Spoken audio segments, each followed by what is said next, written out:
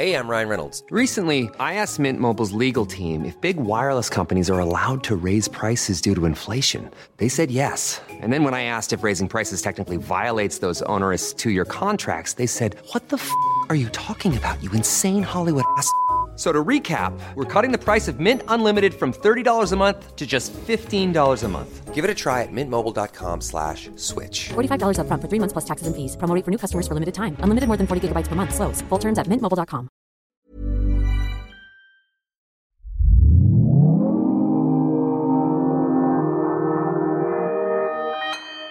Consequence Podcast Network.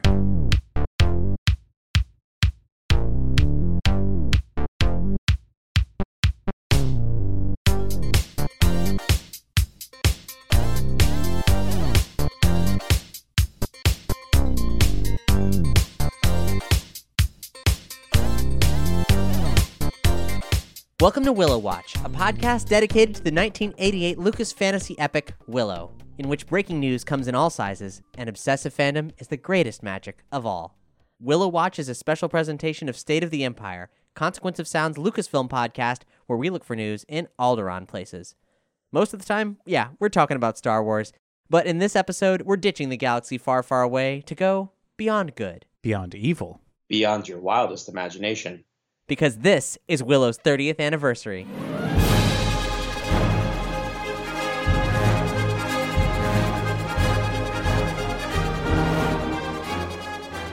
Hi, I'm Cap.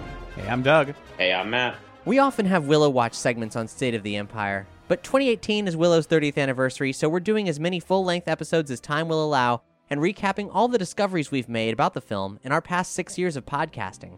We're digging deep into Willow's history, the people who made it, the world it takes place in, the media tie-ins, the expanded universe, and all the stuff you might not know about it, which, at least in our case, was a surprising amount. Willow Watch started with us investigating the possibility that, now that Disney owns Lucasfilm, could there be a new Willow film, or maybe comics, or a TV series?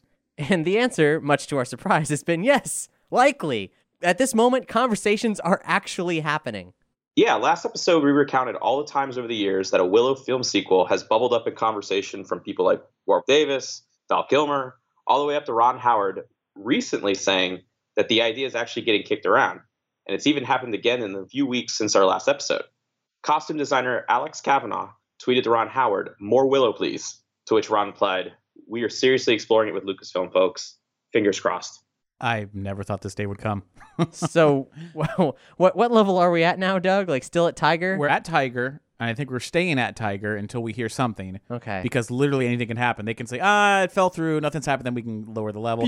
Or they say, oh my gosh, we're going to start a thing, and then it goes up. So we got ourselves a fully nude Finn Rizal. That's the next level up. So unbelievably, we are holding at Tiger in a Tiger holding pattern until something happens. Well, in 6 years of talking about Willow 2 maybe being a thing, not surprisingly, there was a lot of time where nothing was going on, and that's when we got to digging deeper into Willow. And we found some pretty crazy stuff. Like, we all love Willow, but we had no idea how much Willow there was actually out there. Well, it got its own sort of expanded universe continuity, and when you start looking into like the film with deleted scenes and the adaptations, you really got to forget all that you know or think you know. Because what we've learned about all the other stuff going on in the world of Willow has completely affected the way that we watch the movie. So in this episode, we're going behind the scenes and sharing with you our Willow discoveries. The deleted scenes, the novelization, the animated series that never happened, the source book. Prepare to take your first step into a larger world. Which isn't a Willow quote, but it's very appropriate. Smaller world didn't sound cool enough. Yeah. I read the novelization of Willow by Waylon Drew, based on a screenplay by Bob Dolman, from a story by George Lucas. That's a lot of degrees of separation there. So I thought, this will be an interesting train wreck. Perfectly good book.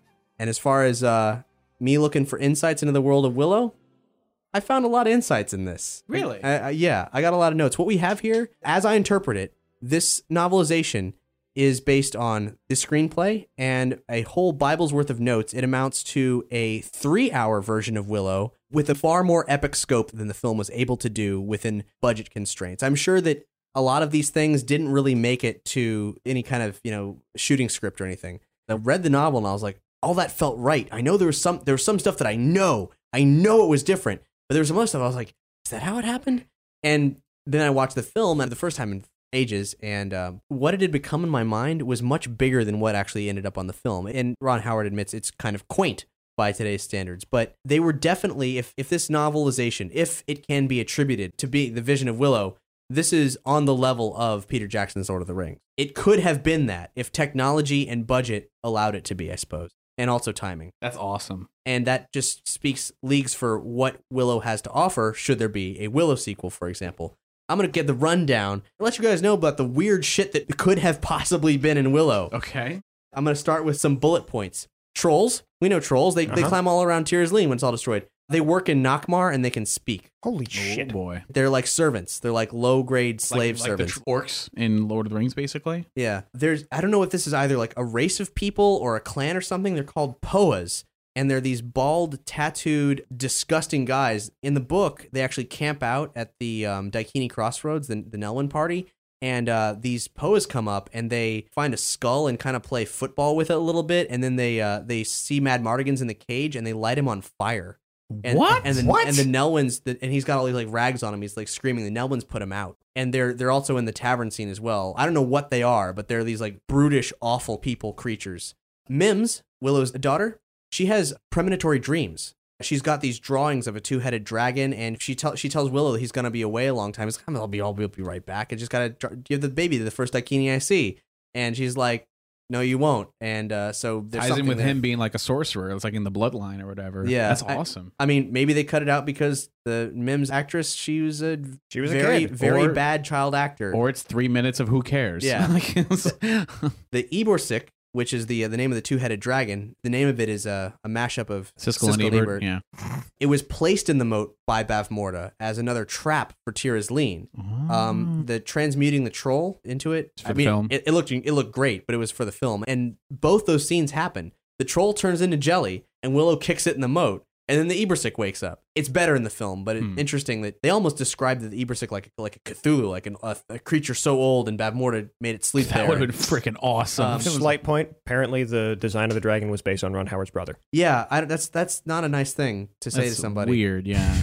When Willow's like, on my farm, we have gophers. And he talks about how they need to hide in the pits and all that. Yeah, It was actually hedgehogs. It was hedgehogs in the book, which makes more sense. It's a medieval European setting. Where did the hell did gophers come from? It's a weird throwaway line, but an odd choice. General Kale is described as a face thickened and brutalized by savagery, a face scarred and broken, a face beyond all pity. Now, underneath that skull mask, Kale is not a looker. He is not, however, horrifically deformed. Right. And the High Aldwin wields some serious magic. He likes to make grand entrances, and when he shows up before the Nelwyn party leaves, like they're next to a bunch of standing stones and stuff, he's actually melded into the stone. He comes out and says a funny thing about it's cold and then drinks some mead and offers it people. Like he's like just transforming into things and poofing in and out of stuff. Weird. Yeah.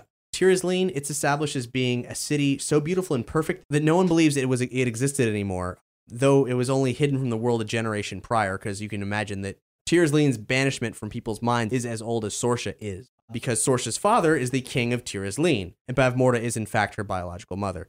Okay. Tir's Leen is meant to be far grander than it was in the film. I mean, in the film, you get like a courtyard, a very quaint castle. I guess they just didn't have the budget for it. It's meant to be big. It's meant to be like the Gondor. Like Gondor big, yeah. Elora, she's tapped into what they call the mystery, which is all of magic itself.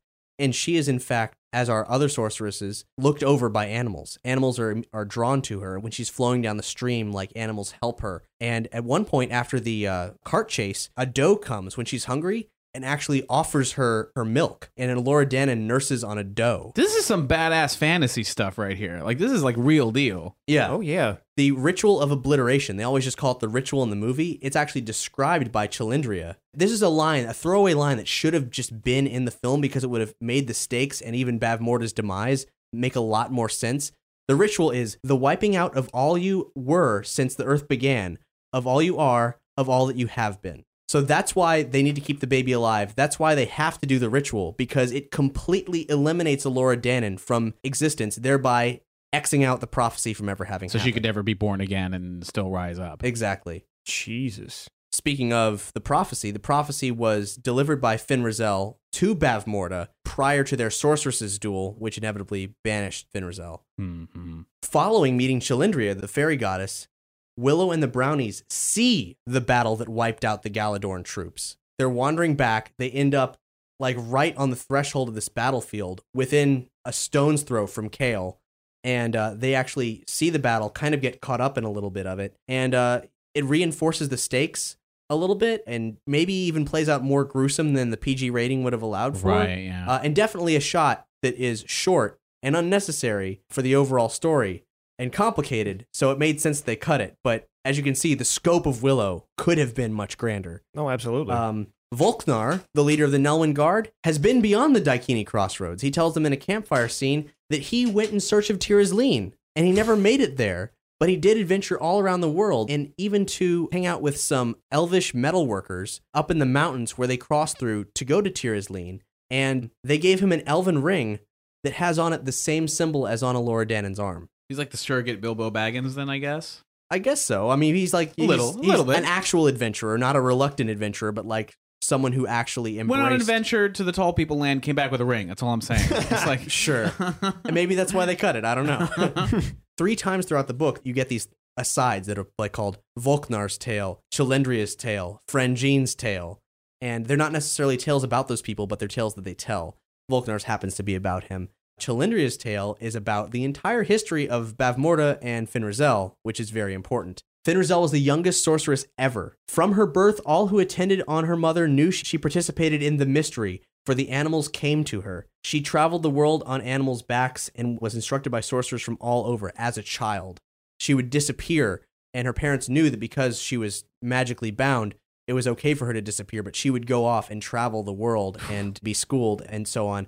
But as she grew older, the world of man kind of encroached on her fantasy world that she was living in, and she met a boy who happened to be the Prince of Tir Asleen. And Bavmorda, she also came from Tir Asleen, and she was similarly gifted, not quite as young as Finrazel, but Bavmorda's power found tides deeper than Razel's and blended into darker seas. Bavmorda and her powers seduced the prince away from Finrazel, and they did savage things like make love in caves and so on.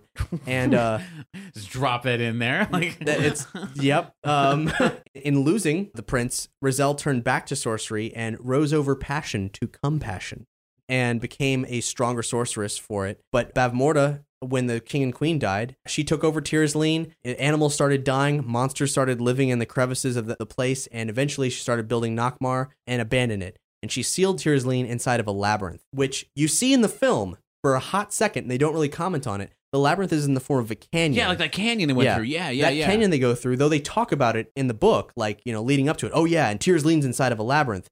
It doesn't really play out. It's just a canyon that they're in. But it is, in fact, a impassable labyrinth that they get through. And at the end of it, they find a wall of thorns that they have to set on fire using a incantation that Willow does, and Mad Mardigan has to join in a charm spell because they need combined powers, and that which was weird. They jump through the burning wall, and then it's left to be a burning wall, so the Nockmaar troops can't get through. It's like the more you keep telling me, the more I'm just like, this is freaking crazy, Yeah. but in a good way. Yeah. Frangine's tale is actually a tale about Mad Mardigan's origin story, which is admittedly the weakest link in the entire thing. Mad Mardigan's story, it's passable, but it's at one point it's so confusing that the book doesn't even actually offer an answer for it exactly. He's Mad Mardigan and Eric both grew up in Galadorn. Mad Mardigan was a reckless son of noble folk, and he ran off with the Galadorian horsemen and plainsmen. He learned to hunt and fight from them. He became a knight at 12. Figures. But in time he was disgraced, and his knighthood oath was broken, and this is over a girl. And if I summarize it like that, that's sure, whatever. They attempt to describe that whole thing. He had some crazy dream, and the girl was a princess, and he wasn't supposed to tell her about the dream, but he told her about the dream, and then she broke up with him, and she told the other people, and then his oath was broken. And I'm like, I reread it several times. I can't make sense of it at all. Whatever. Then he gallivanted around being a selfish adventurer or whatever. Eric tries to bring him back in the fold. They're fighting Nockmaar troops, and Mad Mardigan deserts him in battle. And that's why they got bad blood. Cage. That's not why he's in the cage. That is why they have bad blood, though. Oh, okay. Yeah, it's the animosity that leads up to, them kind of reconciling. And then one last cool thing, they actually end up going to the cave that the elves lived in, the metal workers that Volknar was talking about. On their way to Tir Asleen, they're all skeletons. They've all been brutalized. They're all dead. So I was reading all this, and I'm like, okay, either this author, Waylon Drew, maybe he took some liberties. I don't know. But it seems to me, it's so rich, and it makes so much sense that he must have been presented with a script and a Bible for the film. Right. I thought, oh, shit, we should interview him. Unfortunately, he's dead. Oh. He died in the late 90s. So that's off the table. Maybe we'll find some answers someday and figure out how much of this is authentically true to it. But I feel like this book can be trusted to be the ultimate version of what Willow could have been. What the original idea. Yeah. Yeah. Pretty cool stuff. You sold me. I'm going to check it out. Yeah, I mean, I loved Willow before. It already seemed like it was just part of a rich tapestry, and now it's just more of the tapestry has been revealed. Yeah, it's neat to know that they were at least thinking about making a film in the scope of Peter Jackson's Lord of the Rings film, whether or not they could attempt it. They got as close as they could. I mean, it was for awesome. its time, it kind of was. Yeah. Now, did I imagine this, or is there in fact a tabletop role-playing book? Shut up. What? I'm asking. I don't know. I have no idea. I could have sworn that I saw online that there is a tabletop role-playing book for the world of Willow. That's not what it's called, but this universe is so freaking huge. I had no idea that it went so far beyond. Well, turns out the source book was a thing. Yeah, we'll get into that later in this episode and even beyond this episode. The source book is a very important thing. Yeah, I forgot how kooky and interesting novelization stuff was. That's the kind of stuff I'd like to see in a new movie. I think that image of nursing on a doe isn't going to go away anytime soon for me. Why is that?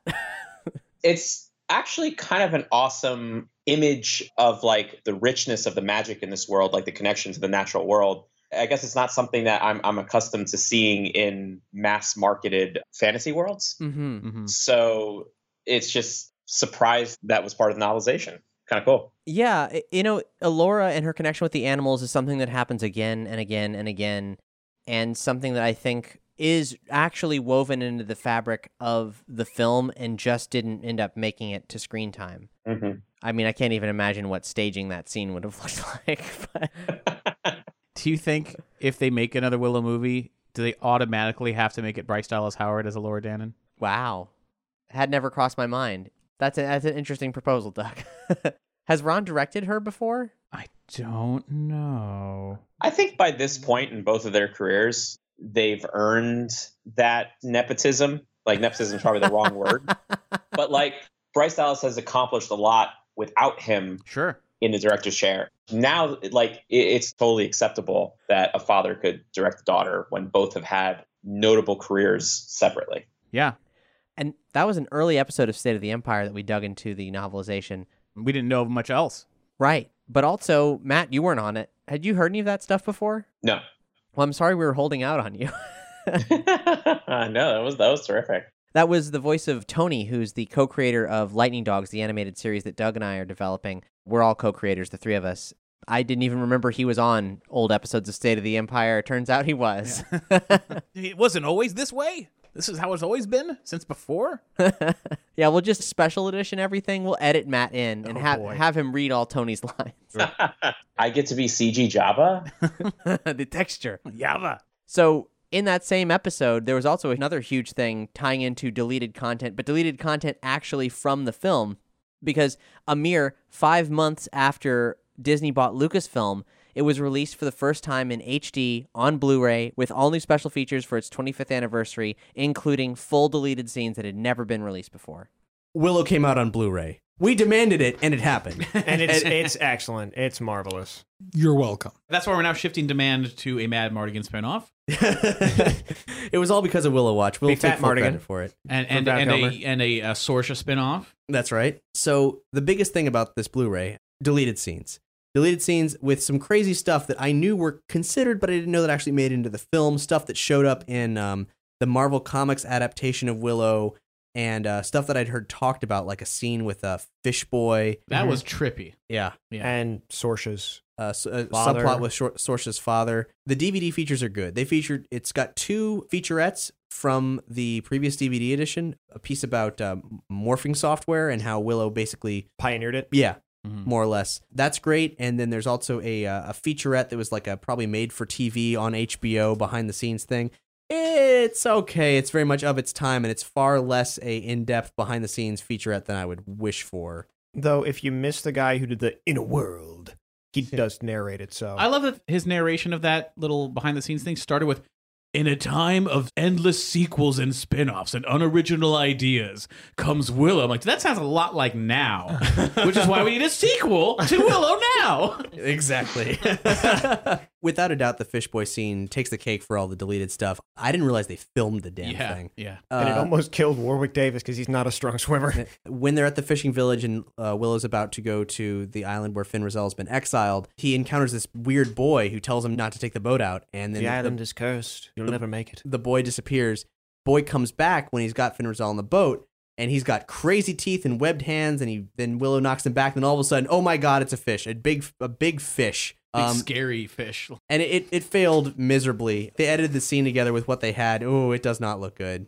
According to Ron Howard, they were experiencing a lot of the same problems that Steven Spielberg experienced with Jaws, where they just could not get the fish to look convincing. I really like what the scene has to offer. Reading it in the book, I can tell that there were a lot of things that needed to be different. Maybe it's just the book's ambiguous, but the kid turns into a man-sized fish. In the book, I think it's meant to be a much bigger fish, like a swallow the boat kind of a fish, which Willow happens to turn it to stone with the acorn. And the plot with Sorce's father in the novel, really well played out. The actual final result where she sees her father imprisoned in the courts and all that, cheesy, bad, not good. You can see why they cut it out, yeah. He's back and he's like, Sorsha, I'm alive. In the book, help me. And he's just hanging out like in the court of Tir Asleen.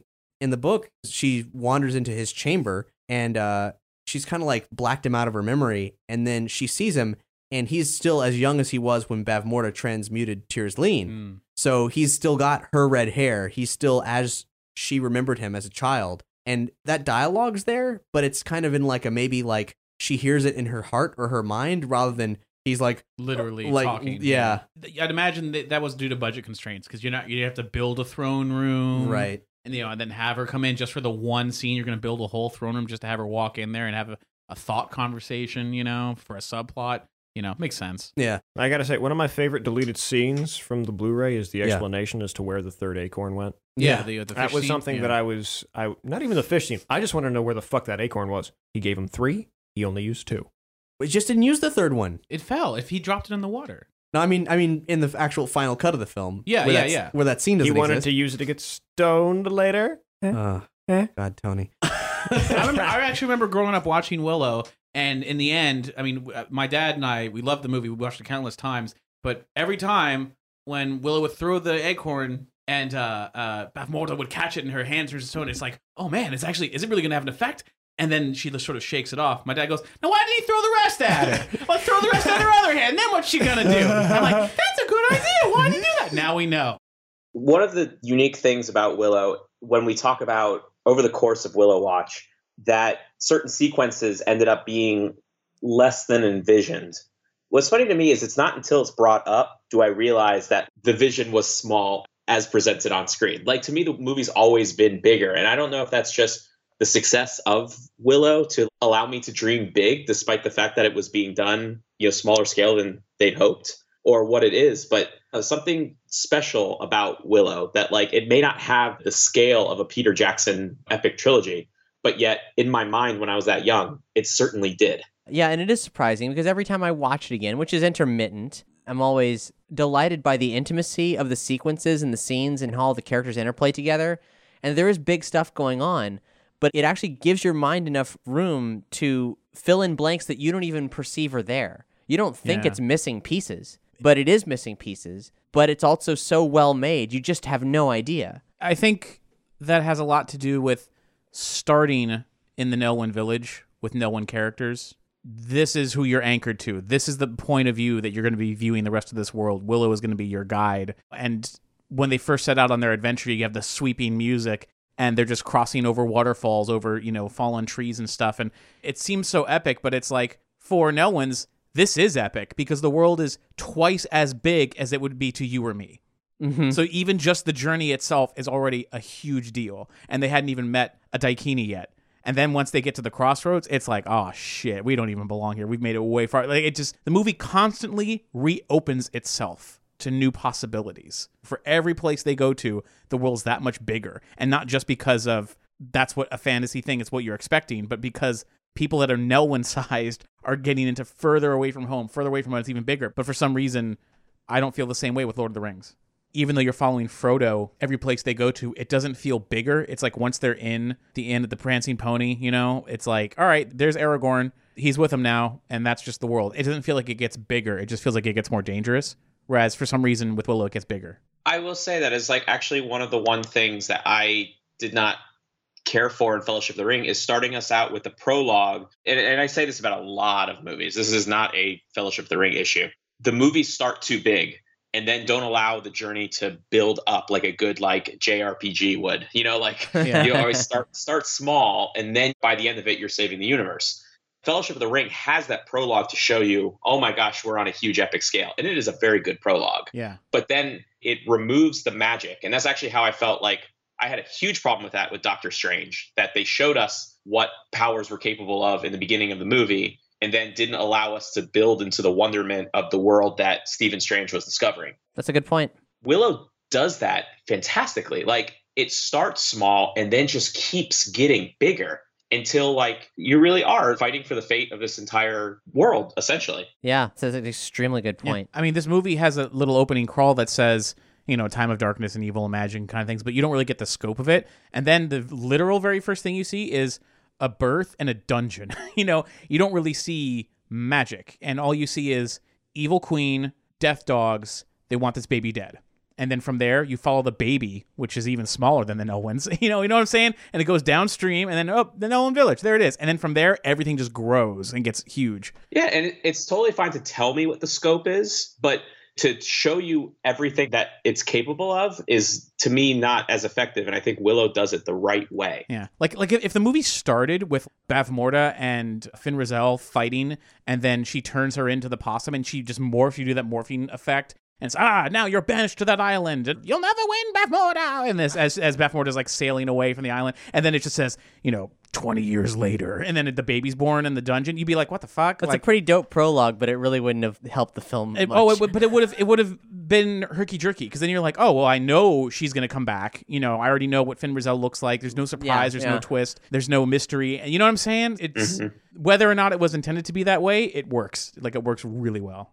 So that Blu-ray, Disney's logo was nowhere on that. Just 20th Century Fox, so we didn't know what to make of it. Though shortly after that, we did find out Disney does in fact own Willow. But since that Blu-ray was already in the works, they just let it come out. But it pretty much went out of print almost immediately. You can still get it on Amazon for like $80, but it's the 30th anniversary now, and we haven't heard anything from Disney. It would be easy enough to just put it back on the market, one would assume. But even that, it's a good package. It was amazing to actually see those deleted scenes, but it still doesn't scratch the surface for what else is out there. For example, we know how much bigger a film Willow could have been. Willow could have been like Peter Jackson's Lord of the Rings on acid. Yeah. If the technology and money was there to make it happen. And further proof of that we have to present today, thanks to Nerdy Show listener Mike Swaby, who sent this my way. Mobius, famous science fiction fantasy illustrator who's been like a production force behind many films that you know and love, like Dune and Blade Runner have all had some direct influence from Mobius.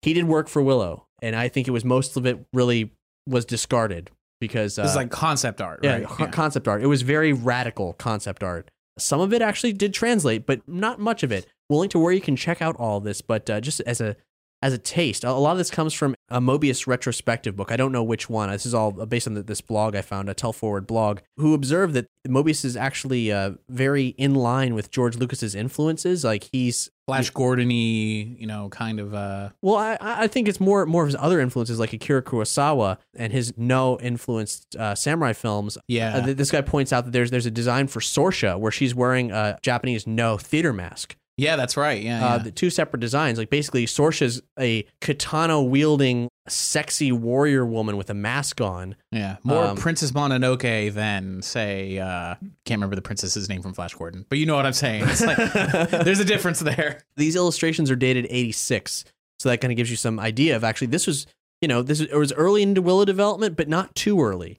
Kind of surprising how much of this didn't make it to the film. One of the most shocking things, there's an illustration labeled King Kale. Yeah. And King Kale is a massive king warrior, purple-skinned feline guy with a dragon tattooed on his head.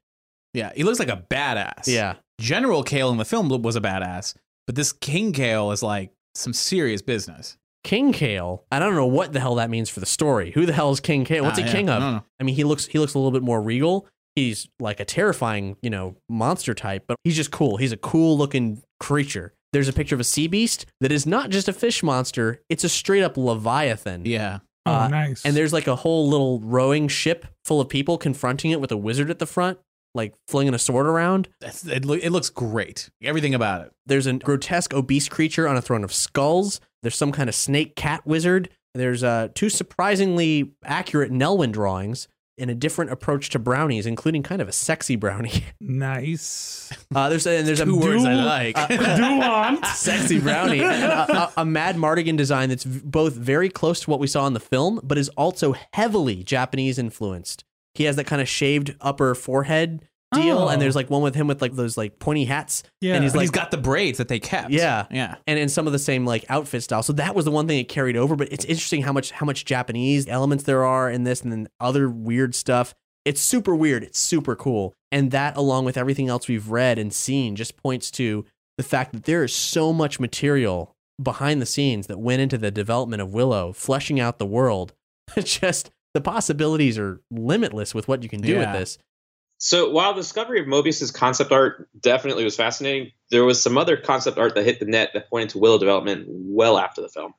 April 2005, during Star Wars Celebration 3, George hinted at in an interview, given that his company was moving into television production, there could be a Willow television series. And Warwick Davis has also expressed interest in a sequel film and has an idea for a story. For what?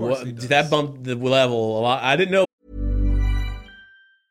Hey, I'm Ryan Reynolds. Recently, I asked Mint Mobile's legal team if big wireless companies are allowed to raise prices due to inflation. They said yes. And then when I asked if raising prices technically violates those onerous 2-year contracts, they said, "What the f*** are you talking about, you insane Hollywood ass?" So to recap, we're cutting the price of Mint Unlimited from $30 a month to just $15 a month. Give it a try at mintmobile.com/switch. $45 up front for 3 months plus taxes and fees. Promo rate for new customers for limited time. Unlimited more than 40 gigabytes per month. Slows full terms at mintmobile.com. A new year is full of surprises, but one thing is always predictable. Postage costs go up. Stamps.com gives you crazy discounts of up to 89% off USPS and UPS services. So when postage goes up, your business will barely notice the change. Stamps.com is like your own personal post office, wherever you are. You can even take care of orders on the go with the mobile app. No lines, no traffic, no waiting. Schedule package pickups, automatically find the cheapest and fastest shipping options, and seamlessly connect with every major marketplace and shopping cart. There's even a supply store where you can stock up on mailing supplies, labels, even printers. Stamps.com has been indispensable for over 1 million businesses just like yours. All you need is a computer or phone and printer. Take a chunk out of your mailing and shipping costs this year with Stamps.com. Sign up with promo code PROGRAM for a special offer that includes a 4-week trial, plus free postage and a free digital scale. No long-term commitments or contracts.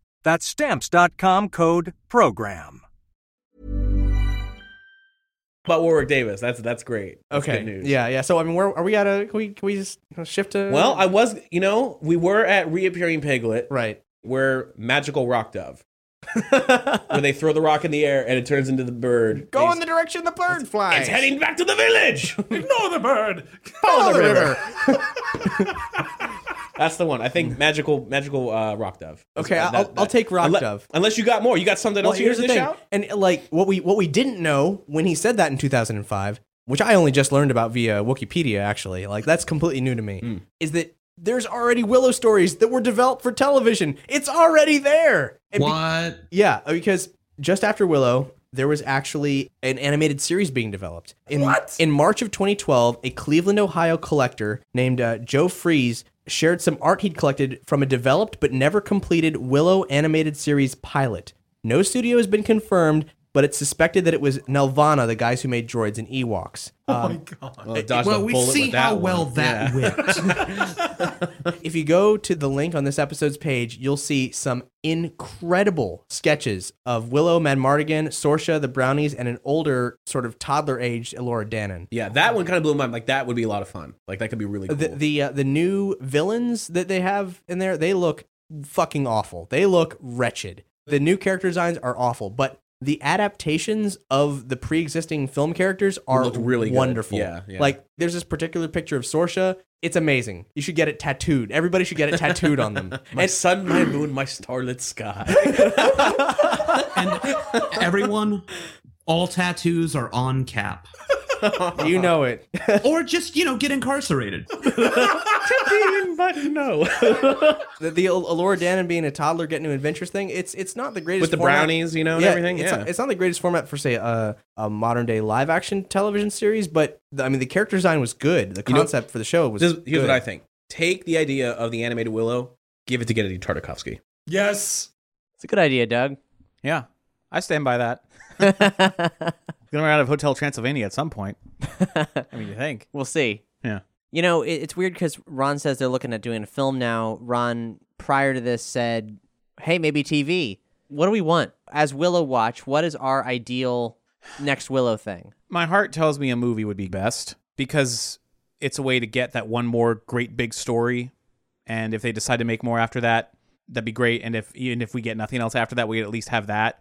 But the storyteller side of me says a TV series on the level of like a Game of Thrones would be a lot of fun.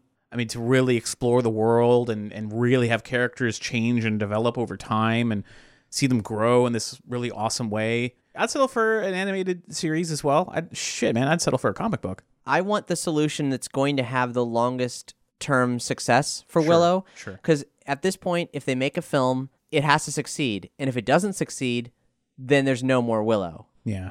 So I kind of want them to invest in a long-form television series because at least we'll get one healthy season. Yeah. I think a television show right now would be great. Especially, one where they pull out all the stops, where they let it have a full cast, a full budget, make it theatrical, pump it full of money. Start it in the Brownie Village and then have it grow from there. That'd be freaking crazy. Now that's scaling up. Yeah, that's what I'm talking about. Yeah. There's even birds are like, no, it's attacking. It's like it's a beast of some kind. But in a prior clip, you heard me get excited about the Willow RPG book, and we now know that's the Willow source book, written by Alan Varney, released in September of 1988. And boy howdy, this thing, we thought the expansion on the world of Willow in the novel was exciting. We didn't know the half of it. No. It's a book that acts as a tome of stories about the world and the characters, and then also includes stats that you could translate into Dungeons and Dragons. Yeah. An RPG manual for the world of Willow with no gaming system associated with it. It's interesting. There's no rules or anything like that. Just a couple of numbers to say if you want to throw this person into your campaign, this is how you do it, and this would be their backstory, which is really cool. And it's concurrent with a lot of the other stuff that we've read, like in the Willow novelization, which had a wealth of extra information that clearly fit in with the world. This book actually reinforces and in some cases improves upon, indicating that there was most definitely a massive Willow Bible that could be tapped at any point in time by Disney. The character backgrounds, some of them are really in-depth, but in a great way. Burglecut's got a short one, which is interesting. Lug is funny. The Lug's got a funny entry in there. One of the ones that impressed me most was the story of Sorsha becoming a warrior. That was a good one. Mad Mardigan, how he got in the cage. That's pretty good. Actually, Mad Mardigan has a really long, interesting story that really was heartfelt. You could almost see it being its own spin-off movie. It was really, really cool. In here, there are gaming notes, as explained, and so I'm looking at Lug. Yeah. Who's a 5th skill level fighter, of course, has a strength of 18, intelligence of 4, with a matching charisma. Skills, stable keeping, brawling, womanizing, twisting off heads. Equipment. I like how womanizing is a skill. He's good at it. Equipment, none needed.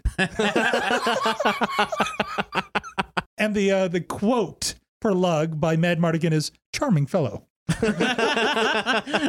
So there's definitely some cleverness behind this, some humor, and it's really it's a really good source book. There's several pages on Vonkar. Yeah. And it's really interesting, just kind of the notes. For Vonkar, it talks about his equipment. Vonkar always wears his silver ring. It is not magical. So it's just there's a lot of thought put behind everything in here. It's really cool. Let's pick a really minor one that's maybe a couple paragraphs or a page. Skim over it real quick and tell us something we didn't know about that character. Rule of the two brownies, Fragine. Oh, okay. Rule. All right. Among the simple-minded brownies, Rule is perhaps the most simple-minded. Like some humans, the ones who make you wonder how they survived infancy. Rule possesses unusual luck. It has served him from seemingly certain doom 100 times over the centuries. They're centuries old. The brownies are hundreds of years old. While Frangine has an intelligence of 10, Rule has an intelligence of 5, meaning he's still smarter than Lug. That's not a stretch. That's like, your mother was a lizard. Then they also have all kinds of monsters in here, like a Cyclops. Mm-hmm. Death dogs. Bavmorda bred the death dogs, her feared war and hunting dogs, from wolf-like predators that hunt the western wilderness. These night hounds kill livestock and occasionally owners of livestock. When a trap or tactic brings down one hound, the rest of a pack learn to avoid the trap or defeat the tactic. Their cunning matches the rats. That's interesting. That's cool. Because they have rat tails. Yeah. There's even 2 solid pages for Ethna, the midwife. Yeah. Who saved Alora Dana. Yeah, dude, there's so much rich history to go She's through a here. 0-level normal person. Yeah. She made it pretty far considering, I gotta say. 2 months, according to this. Yeah. There is seemingly a connectivity between the contents of the Willow source book and the additional elements of the story that were placed in Waylon Drew's Willow novelization. Mm-hmm. They do confront a little bit of Madmartigan's origin in Drew's novel as well. It didn't quite sync up, but also kind of did. Like, it didn't fully disavow each other. It's just sort of the nature of explaining what happened to Madmartigan in Galadorn is somewhat confused. Mm-hmm. It is a little confusing even here because after this, he goes and he's like out wandering, the land as like a sellsword, and they have to bring him back. But then he gets kicked out again. So I don't really know how they planned it out like this. If it was meant to be like, oh, this was a disgrace, but then he left of his own accord. Well, they wanted him back so bad, and now it's even a bigger disgrace because there was a mistake that was made, but he wasn't entirely to blame, depending on whose story you want to believe. So I don't know. It's an interesting back and forth that they got going with this, but it still doesn't really explain how he wound up in the crow cage. Like they call him a thief. Yeah, they call him a thief in the movie, but in the book, they do explain how he gets in the cage, but it has nothing to do with being a thief. He's not even accused of being a thief. It's a completely unrelated event, and I don't know how he gets the reputation for being a thief at all, at least according to the Willow source book. I don't know which of this I should make headcanon or not, because some of it's really good and endearing, and the other is just like interesting, but doesn't explain anything. Oh, wow. They got gaming notes for Bavmorda. Oh gosh, Bavmorda's backstory is intense. It's it's actually kind of badass. Oh my gosh, she's a 36th level wizard. I would love to run a Willow one-off RPG, but the twist is because it's like, when would it take place? And I came up with this idea where you'll play as either maybe a wizard or 2 wizards, and the rest would be disgraced Knights of Galandorn, because once she takes over, those knights are disgraced and they're gone and they're split because they've all failed or whatever. So the quest would simply be a one-off quest where one of the party is a wizard, or maybe none of them are, but let's assume that someone wants to be a wizard. They say, look, I've gathered you guys here today because you're the last surviving Knights of Galandorn, and I'm a mediocre wizard at best, but if you want to regain your honor, we need to assassinate Queen Bavmorda. And I know that by myself, I wouldn't stand a chance. I'm not even close. But if we can set a trap and we can distract her, and her powers are spread too thin, we might get lucky. We might strike a killing blow.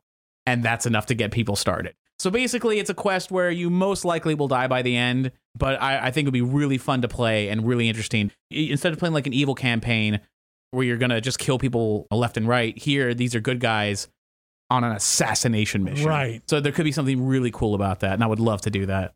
I've been thinking about doing that campaign all the time since saying that on the air. That would be probably 2013, Doug. Wow. Yeah, I honestly, I have been thinking about it, like, every so often. I just think, oh yeah, this, I'm doing Ghostbusters, that's great. Oh, I'd love to do the Bond one, but man, I would really love to do a Willow one. Just because it would, just how crazy it would be. But a few months ago, I just realized, oh, I just described Rogue One.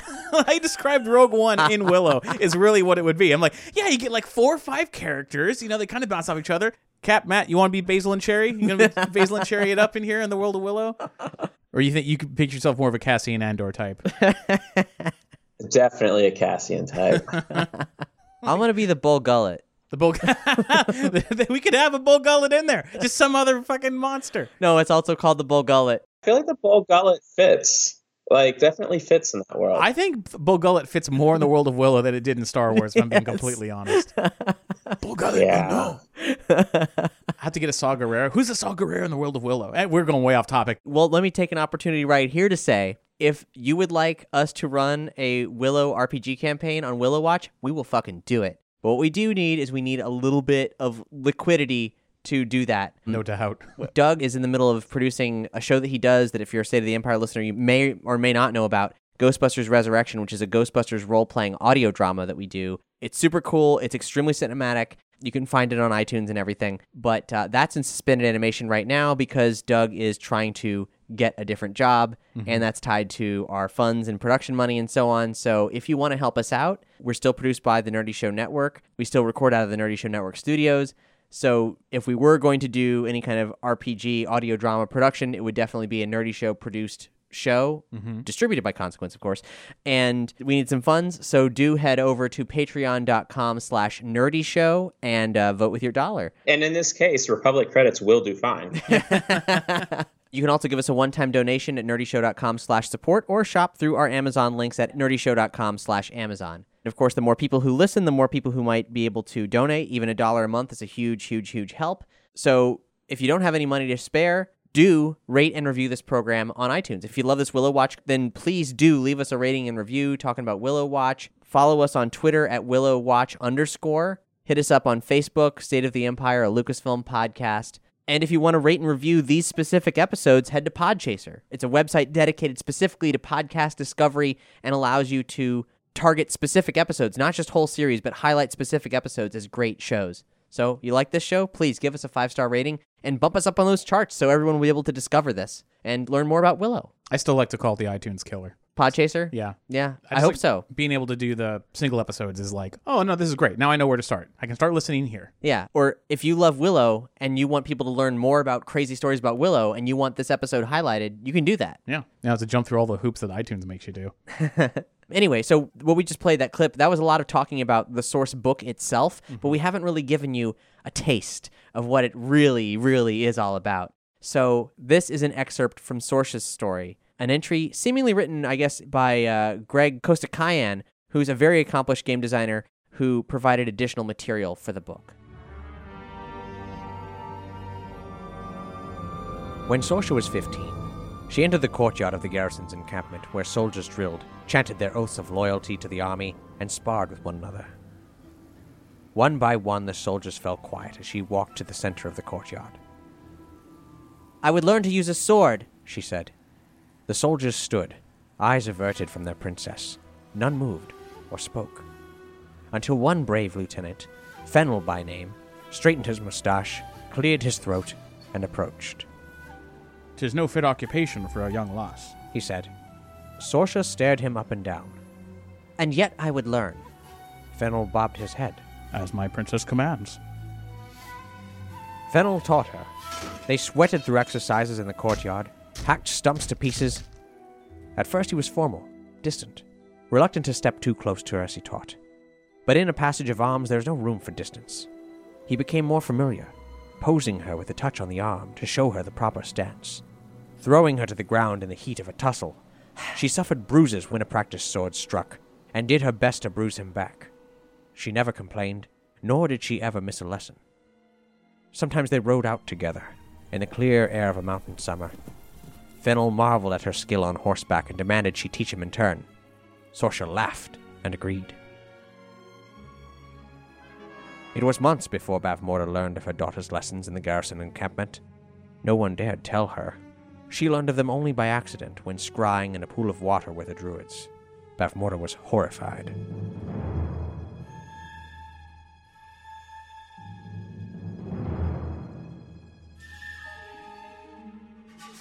Sorcia thrust and steel rang.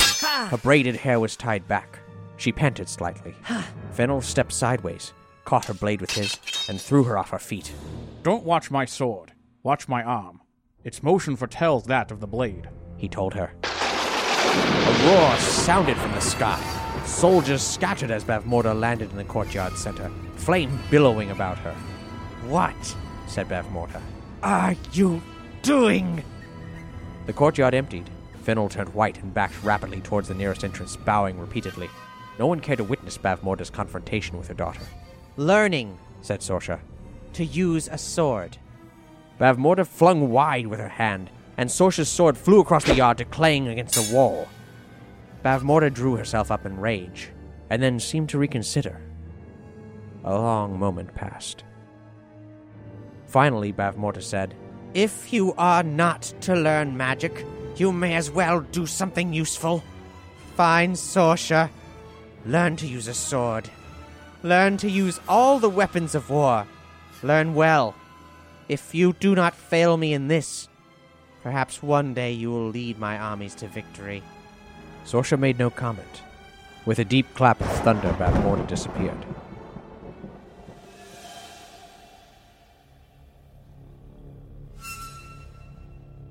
"What is your name, creature?"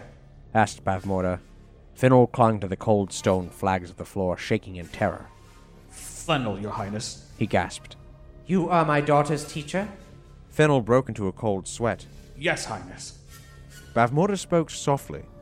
"Do you care for my daughter, Fennel?" Fennel dared a glimpse of the queen. How should he respond? The wrong answer could mean death. Somewhat, Highness. Bavmorda stared at him for a long moment. "How did you come to instruct her?" she hissed. She entered the courtyard and said she wished to learn to fight. "And you offered to teach her?" She seemed to expect it. I took it as a royal command. I'm sorry if I displeased you. I meant well. Meant well? Meant well? She screamed, then got a hold of herself. "Listen to me, worm," she hissed. "I do not mean well. I mean to scourge the world of cowards like you." She gestured. Fennel transformed, at first with screams, and later only with indecipherable high-pitched whines, into a giant, slug-like worm, a pallid cylinder of lumpish flesh. The creature writhed on Nothmar's flaps, then rose, passed through a window, and plunged to the ground below. Bavmorda smiled in satisfaction. It is bad to bottle up one's anger, she told herself. It's always best to express one's frustration.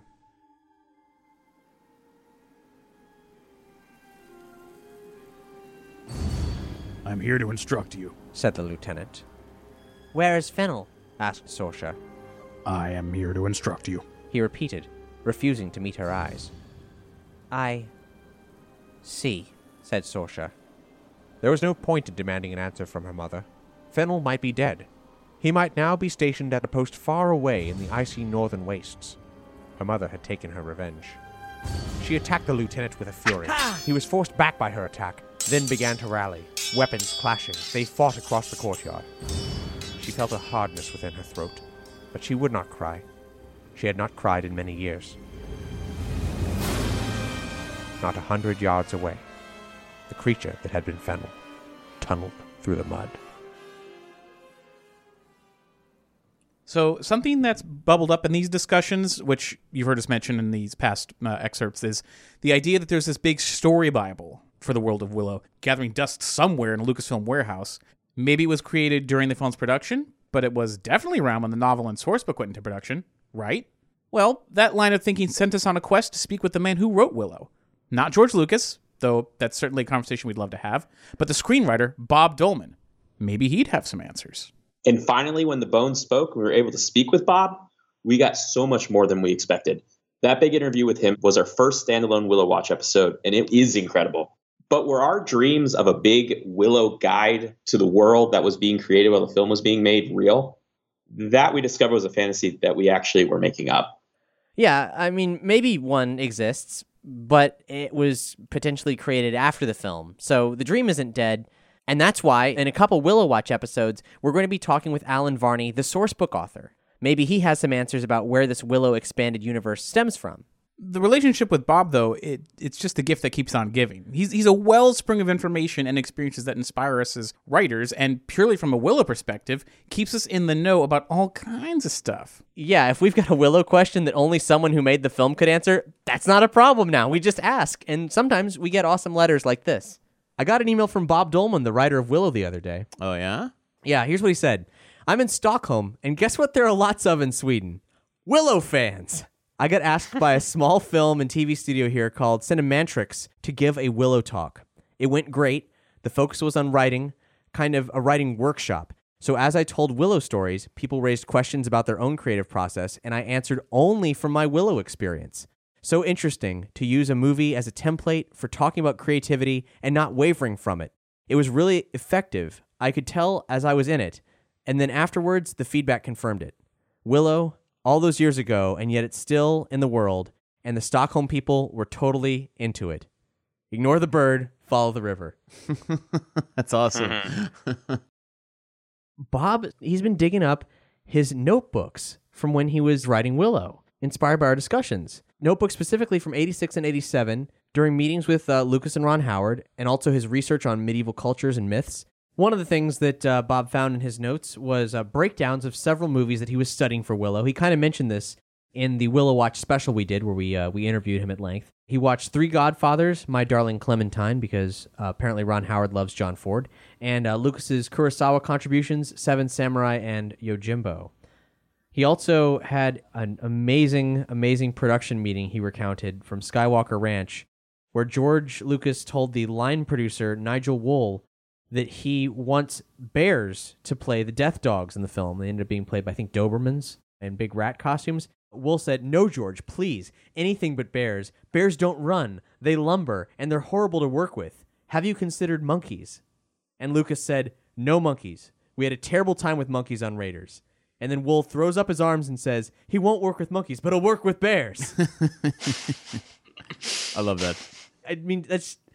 George Lucas is crazy, and in kind of the best when it comes to these collaborative films. That doesn't sound that crazy to me. It's the best way possible. He wanted to put costumes on bears. Right, I get it, but really, it's not that crazy. You're like, he's a crazy man. I'm like, that's not that crazy. I mean, like when they were doing Close Encounters, they put a goddamn suit on a monkey and put him on roller skates and had him roll down the ramp, of the mothership. It's like, that is crazy. Like, why would you think a monkey on roller skates is going to do anything? Like, that is of itself, that's a comedy of errors waiting to happen. It's like a Three Stooges movie. Like, what did you think was going to happen? Because, I mean, look, dude, from Star Wars, they put costumes on elephants. Elephants wore costumes in traditional Indian practices anyway. Like, elephants are mostly docile animals, but bears are... They're bears, Movie man. bears. Not like capture a wild bear, trank it, drag it in, and throw a costume on it. Like a trained bear. They're low to the ground, but also gigantic. Yeah. Wool was right. They lumber. That's a crazy thing.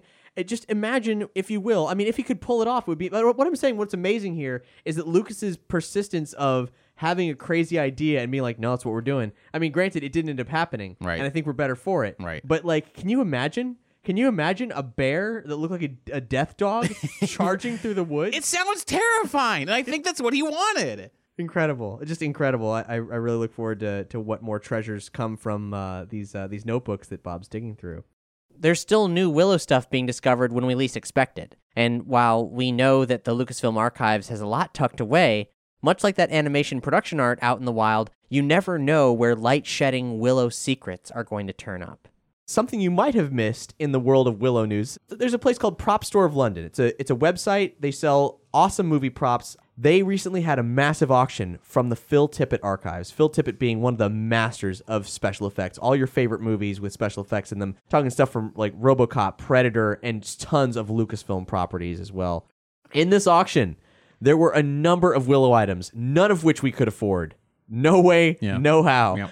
But in these photos, they revealed some deleted early draft content, some fascinating, weird stuff. We have storyboards of the cart chase scene, which showed a Nockmaar soldier who looked more orcish than human, implying that maybe at one point in the script, Bavmorda was employing, kind of monstrosities. We saw some other concept art where the main villain was a king looking like a lizard monster type guy. True. And Bob told us about how he wanted to change it from like a male to a female villain. Yeah. So who knows how many changes this thing went through. Yeah.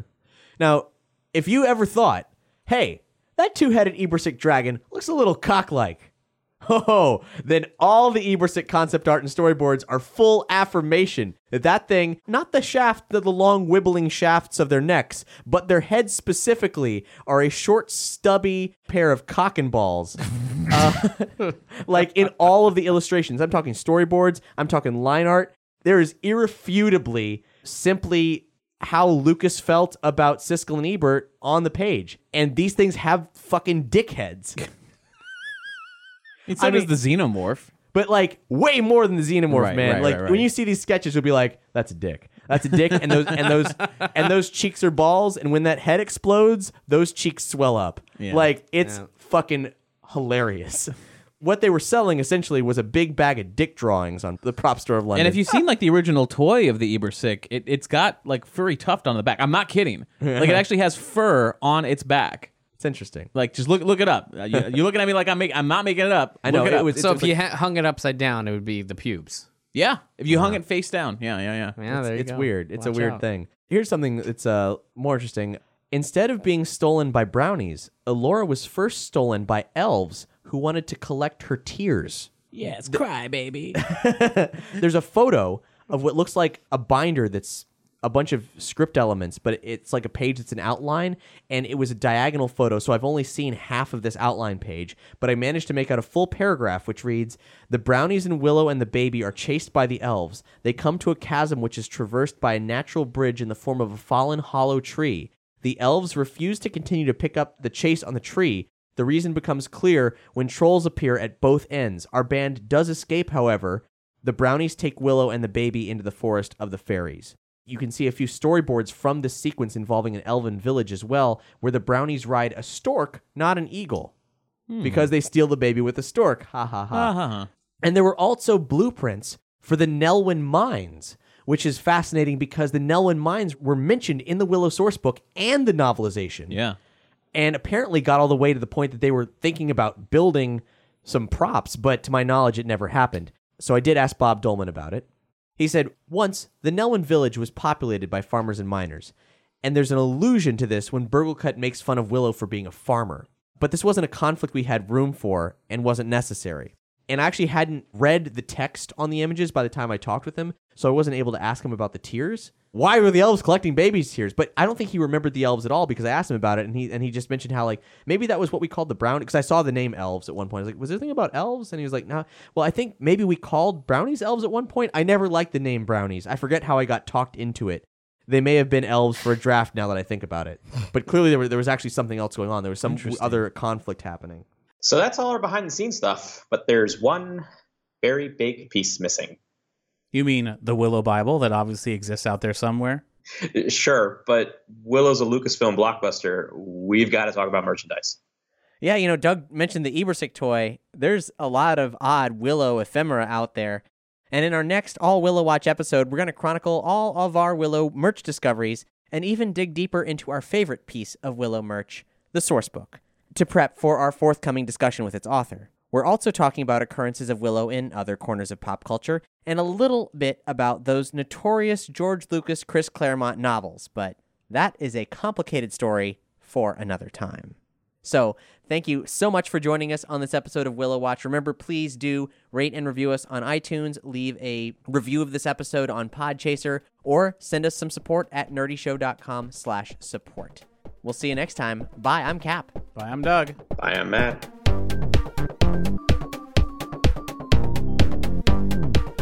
Willow Watch is a production of Consequence Podcast Network. Check out our expanding roster of music, film, and television podcast programming at consequenceofsound.net.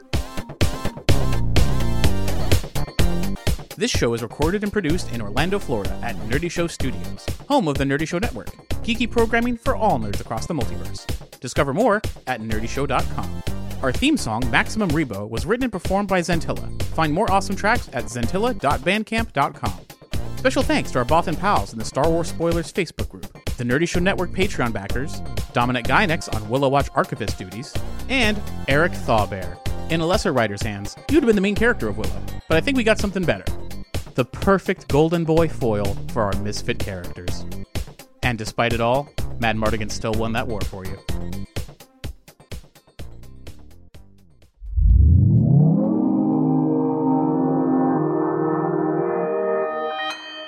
Consequence Podcast Network.